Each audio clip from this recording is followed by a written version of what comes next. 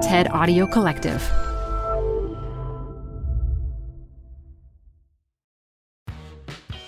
You're growing a business, and you can't afford to slow down. If anything, you could probably use a few more hours in the day. That's why the most successful growing businesses are working together in Slack. Slack is where work happens, with all your people, data, and information in one AI-powered place. Start a call instantly in huddles and ditch cumbersome calendar invites. Or build an automation with Workflow Builder to take routine tasks off your plate, no coding required. Grow your business in Slack. Visit slack.com to get started. Welcome to the Canva guided meditation for stress at work. Impending deadline? Generate Canva presentations in seconds. So fast. Brainstorm got too big? Summarize with AI in a click. Writer's block? Release with Canva Magic Write. Magical. Stress less and save time at canva.com. Designed for work. A couple of episodes ago, we explored the idea of bothness. People die while the sun is shining. Forests burn while the birds sing. Difficult emotions like anger, grief, or anxiety can be tough to experience. And it's when we move to that discomfort that we most learn and grow. We can feel angry with our spouse, and while noticing that anger with compassion, we can reach out and give the person a hug because the relationship matters. That bothness, the dialectic, is, I think, at the core of wisdom. It is the recognition that life is simultaneously beautiful and fragile, that we are young and then we are not, that we are healthy until a diagnosis brings us to our knees, that we are both small and insignificant in the context of the universe, and we have enormous power and agency to create change. Today is our last episode of this season. I'm so excited to share it with you, and in the spirit of bothness, I'm so sad that our time together is nearly over. It's a season over which we've explored the journey that COVID has invited us into, or forced us into. And I think that there is no better close than to experience the wisdom that comes about through the dialectic, the appreciation of bothness. This is Checking In with Susan David. What's likely come through over our time together is that I love to bring in the arts, music, poetry, because these are perhaps the epitome of bothness. Listening to a gorgeous piece of music both grounds us in the moment and reminds us of how humans can transcend the moment through creativity, connection, and contribution. It is fitting then to invite onto the show a special guest, friend Richard Cogan. Richard is a clinical professor of psychiatry at Weill Cornell Medical Center in New York City, and he is also a Juilliard-trained concert pianist. Richard will be exploring with us the bothness of one of the lives of the greatest composers in history, the complex personality of Frédéric Chopin. Richard, I'm so delighted to be with you today. Yeah, thanks, Sue, for inviting me to join you. So, Richard, one theme that we've explored on the podcast is how values are not abstract, how they are qualities of action, and that even when so much can seem out of our control, we can keep acting in ways that enable us to contribute. And, I know with Chopin's life, despite so many experiences of trauma, separation, and illness, he seemed to be able to keep hold of what was important to him. His creativity, his love for his home, Poland. I'm wondering if you could explore what that looked like for him. Okay, it's 1830. Chopin's 20 years old, an aspiring young musician. He leaves his home in Warsaw to go on an international concert tour. While he's away, a war breaks out.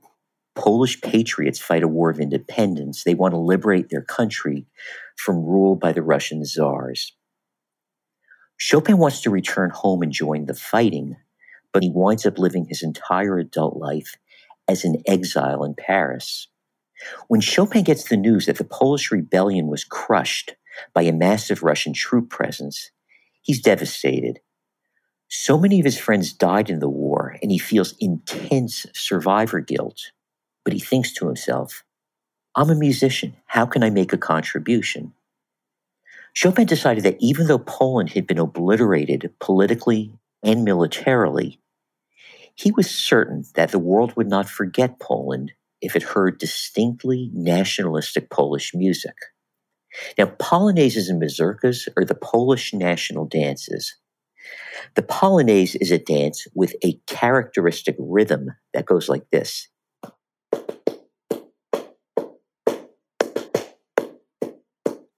So Chopin took this rhythm and he transformed the polonaise into a stirring tribute to the bravery of the Polish freedom fighters.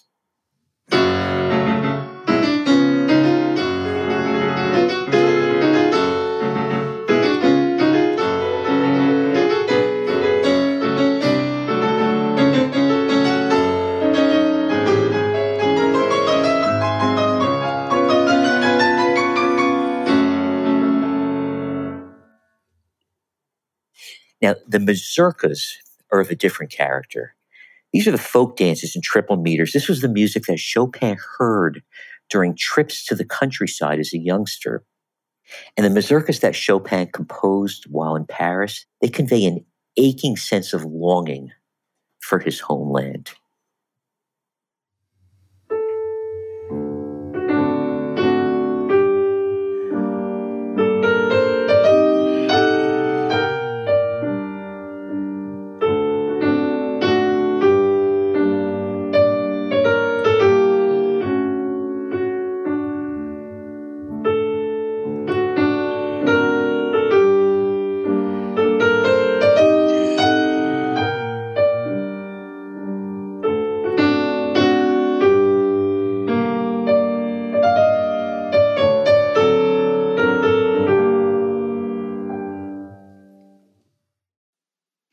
That's so beautiful, Richard.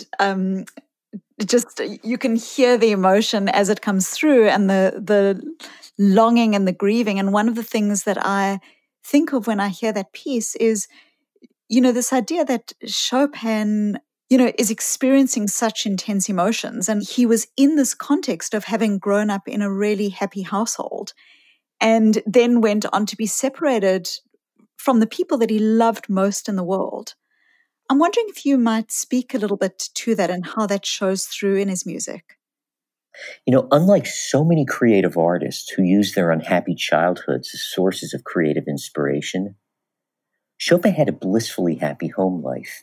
He was bathed in love by his nurturing parents. He was adored and indulged by his three sisters. Now, after he was forced into exile, quarantined and locked down, as it were, in Paris, he was desperately homesick. Kept up a voluminous correspondence with his parents and siblings, but he noted that each time he got a letter from home, he missed them even more. Now, Chopin had a dramatic personality transformation after he became an exile in France. The sociable, engaging youngster growing up in Warsaw developed into a reserved, guarded, secretive young man in Paris. But this changed years later when he met Georges Sand, brilliant novelist who was determined to forge an intimate romantic relationship with a man that she considered to be her artistic soulmate. Chopin was initially reluctant. He explained to her the reason for his reticence and reserve. His health was poor. He had limited energy. He wanted to preserve all of it for his music making. Georges Sand persuaded him that the pursuit of an intimate relationship would lead not to depletion, but rather nourishment for his art. And she was right. Chopin became a greater, more productive composer during their years together. I'm going to play a prelude that he composed in her presence.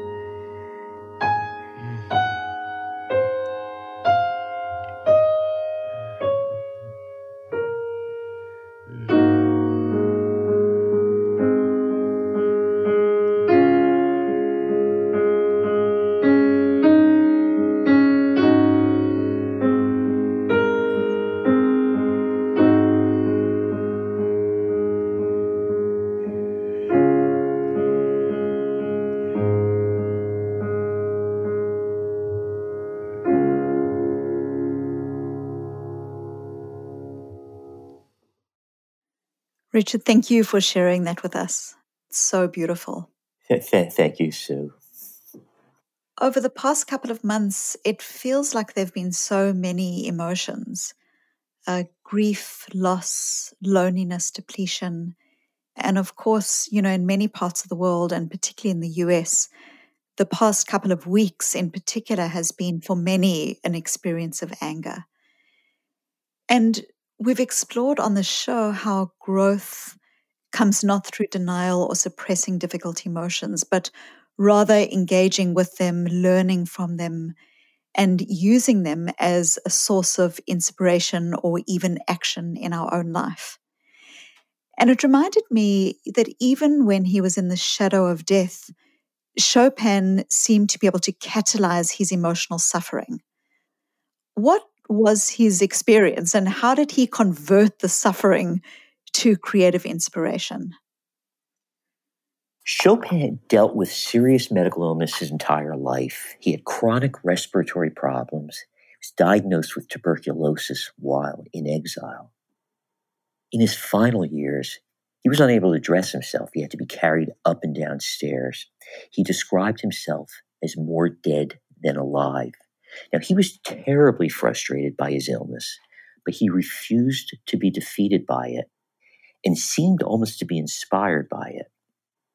I don't think it's a coincidence that a man who spent so many years being deathly ill would compose the most famous funeral march ever written.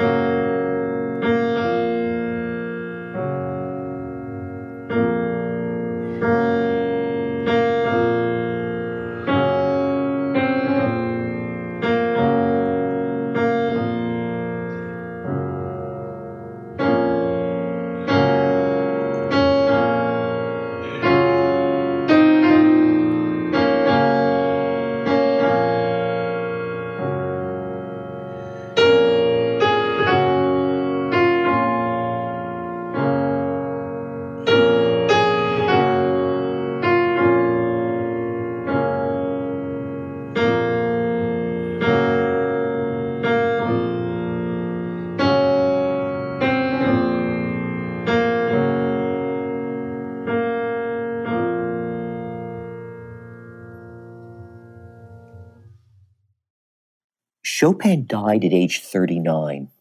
He was buried at Père Lachaise Cemetery in Paris, but at his request, his heart was cut out of his body and brought back in an urn to Poland, where it remains to this day at the Church of the Holy Cross in Warsaw.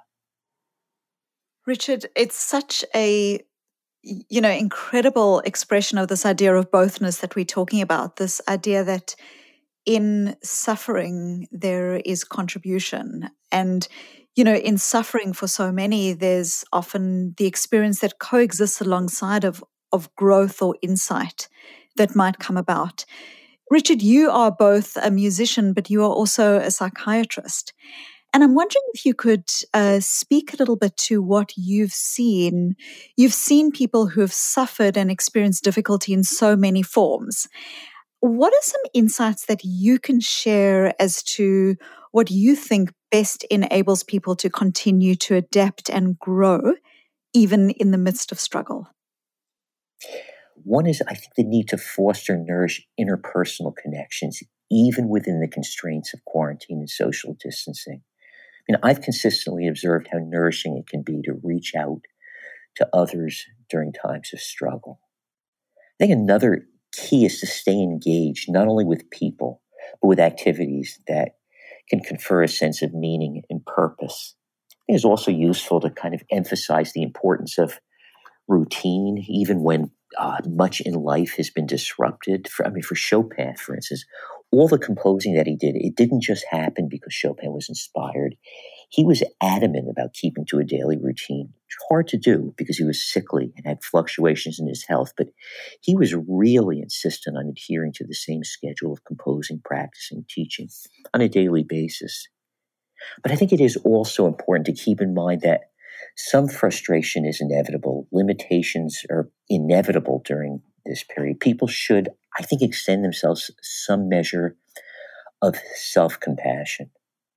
Now, if I can make one more point, though, Sue, I just like to make a special case for the importance of artistic expression during this pandemic. It really actually is impossible to overstate the value of the arts during times of stress. I think the importance of what I just said about the arts applies to all the arts, but I'll speak in particular about music because it's the art form that I know best. Music promotes social cohesion, really a sense of community and belonging, a sense of harmony. If you just witness, for instance, the spontaneous singing from the balconies in Italy early in the coronavirus pandemic. Music has a universality which is so valuable in times of strife and societal disunity. Everybody from every diverse culture will feel pretty much the same emotion when hearing, for instance, Chopin's Funeral March Sonata. And we're justifiably celebrating healthcare workers during this pandemic. I think it's imperative for everybody in the healthcare community not to lose sight of music's extraordinary capacity to soothe anxiety, to reduce pain, to lift spirits. Richard, you've previously described Chopin as being an example of the triumph of the human spirit. And I certainly think his music helps us to experience that sense of triumph, connection and contribution, creativity, the universality that you speak of.